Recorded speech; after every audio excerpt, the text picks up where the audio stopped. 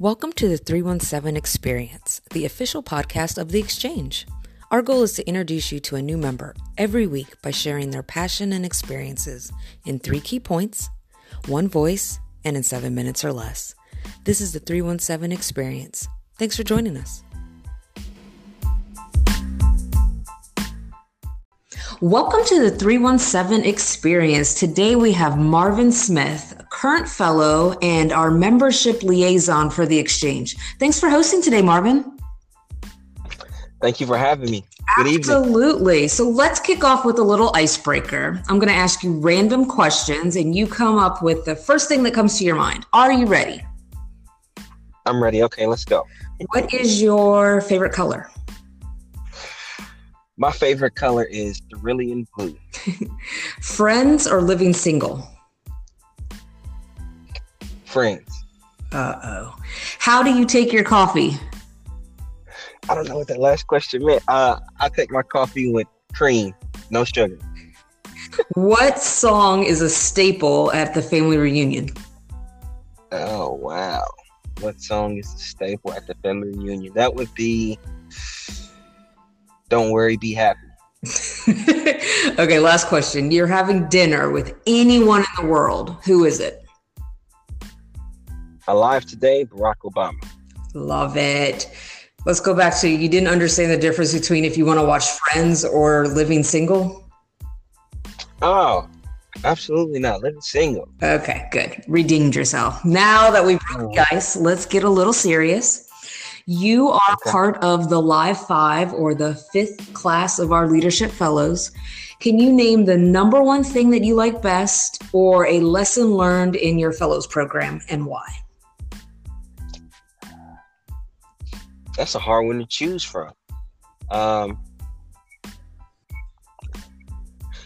number one thing that I like the best is that we have a lot of young professionals throughout the city that are movers and shakers in all different various of industries that are making an impact throughout the city. And us coming together in our fellows class, we like to pull on one another, and we're still every class that we get together, we learn something new about one another and how we can collaborate with one another to be able to just make a bigger impact. And I love it. That is very inspiring. Awesome. So it's not just learning about specific topics, you're building relationships. Yes, absolutely. That's what the key is. So I know sustainable relationships. Sustainable, is that what you said? Yes. I like that. So you're also a professor. What do you teach, where, and why do you teach it? I teach at Ivy Tech, and I teach in the automotive department. Automotive has been a part of my life since high school, and I've been all throughout the automotive industry. I started out as I graduated from Ivy Tech with my technical certificate and then got my associate degree. I later went to IUPUI to get my bachelor's in OLS. I became a service technician, and I became a service manager, and then I taught automotive high school for a little while, and then went up to teach at Ivy Tech now. I just love everything about cars. Just love teaching people about cars and being able to teach people a way to be able to use their hands and make money without having to look over their shoulder. Something that you can do forever. Even if you don't want to do it as a profession, learning how to work on your own car, you'll be able to save yourself so much money. That's so dope. So what's easier, teaching in high school or teaching now? Oh, absolutely. Teaching in college is way, way, way easier. It's so crazy just having students show up and actually ready to learn, want to learn. Don't have to, in high school, I like the high school environment, but you were a teacher, you were a counselor, you were a parent, you were a role model, you were so many different things that you had to be outside of the classroom, and it was a lot of politics. But now I get to teach and still be a role model, still have a positive impact inside of the community and Ivy Tech as well. So let's dig into how you're teaching people around our age. So millennials sometimes can be seen, or at least we get this negative view or stigma How can young professionals, regardless of what industry or profession they're in, navigate this stigma as we face or what we face in the workplace? So of course, with everything in life, there's always a change, and people are resistant to change. And of course, with the baby boomers retiring, and with us being with us being the next generation of leaders, and we do have that doubt. I don't think it's necessarily because of us. I think it's necessarily because of the generation beneath us, the next generation that's coming after us.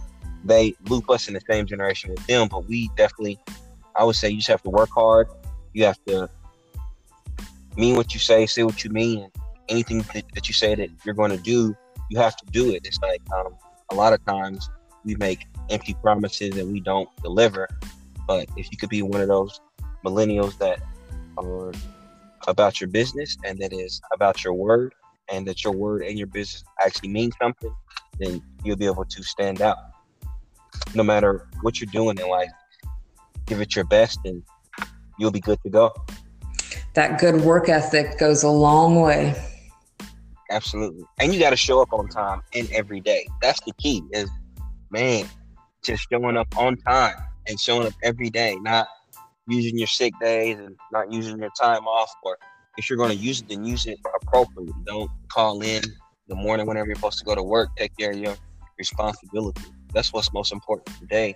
With our generation, we're having the ability to not so much work in the office, but being able to work from home and work satellite. Because more so now today, people just want the job done. They don't care when you get it done. You just got to get it done. That's the problem. And striking that balance can be hard, but it's definitely obtainable. Absolutely. It has to be. I like that. So you are our membership liaison. I'm going to put you on the spot. How can our listeners get more involved with the exchange? You just asked me a very, very, very passionate question. So one of the things about the Urban League and about the exchange is a lot of people don't know all of the resources that we have to offer.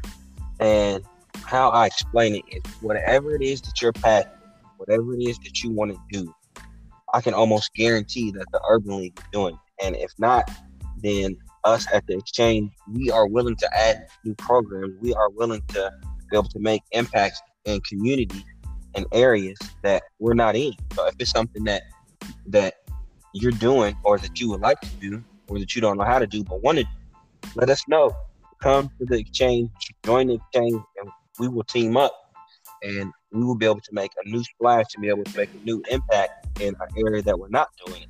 And if we already are, then you can help us do it better. Absolutely. Well, you heard it right here from Marvin. Be on time, be present, have a good work ethic, and bring your passion to the exchange and the Urban League. Thanks for hosting today. Absolutely. We need it. We want it. We would love to have it. Thank you for having me. Have a good night. Bye-bye.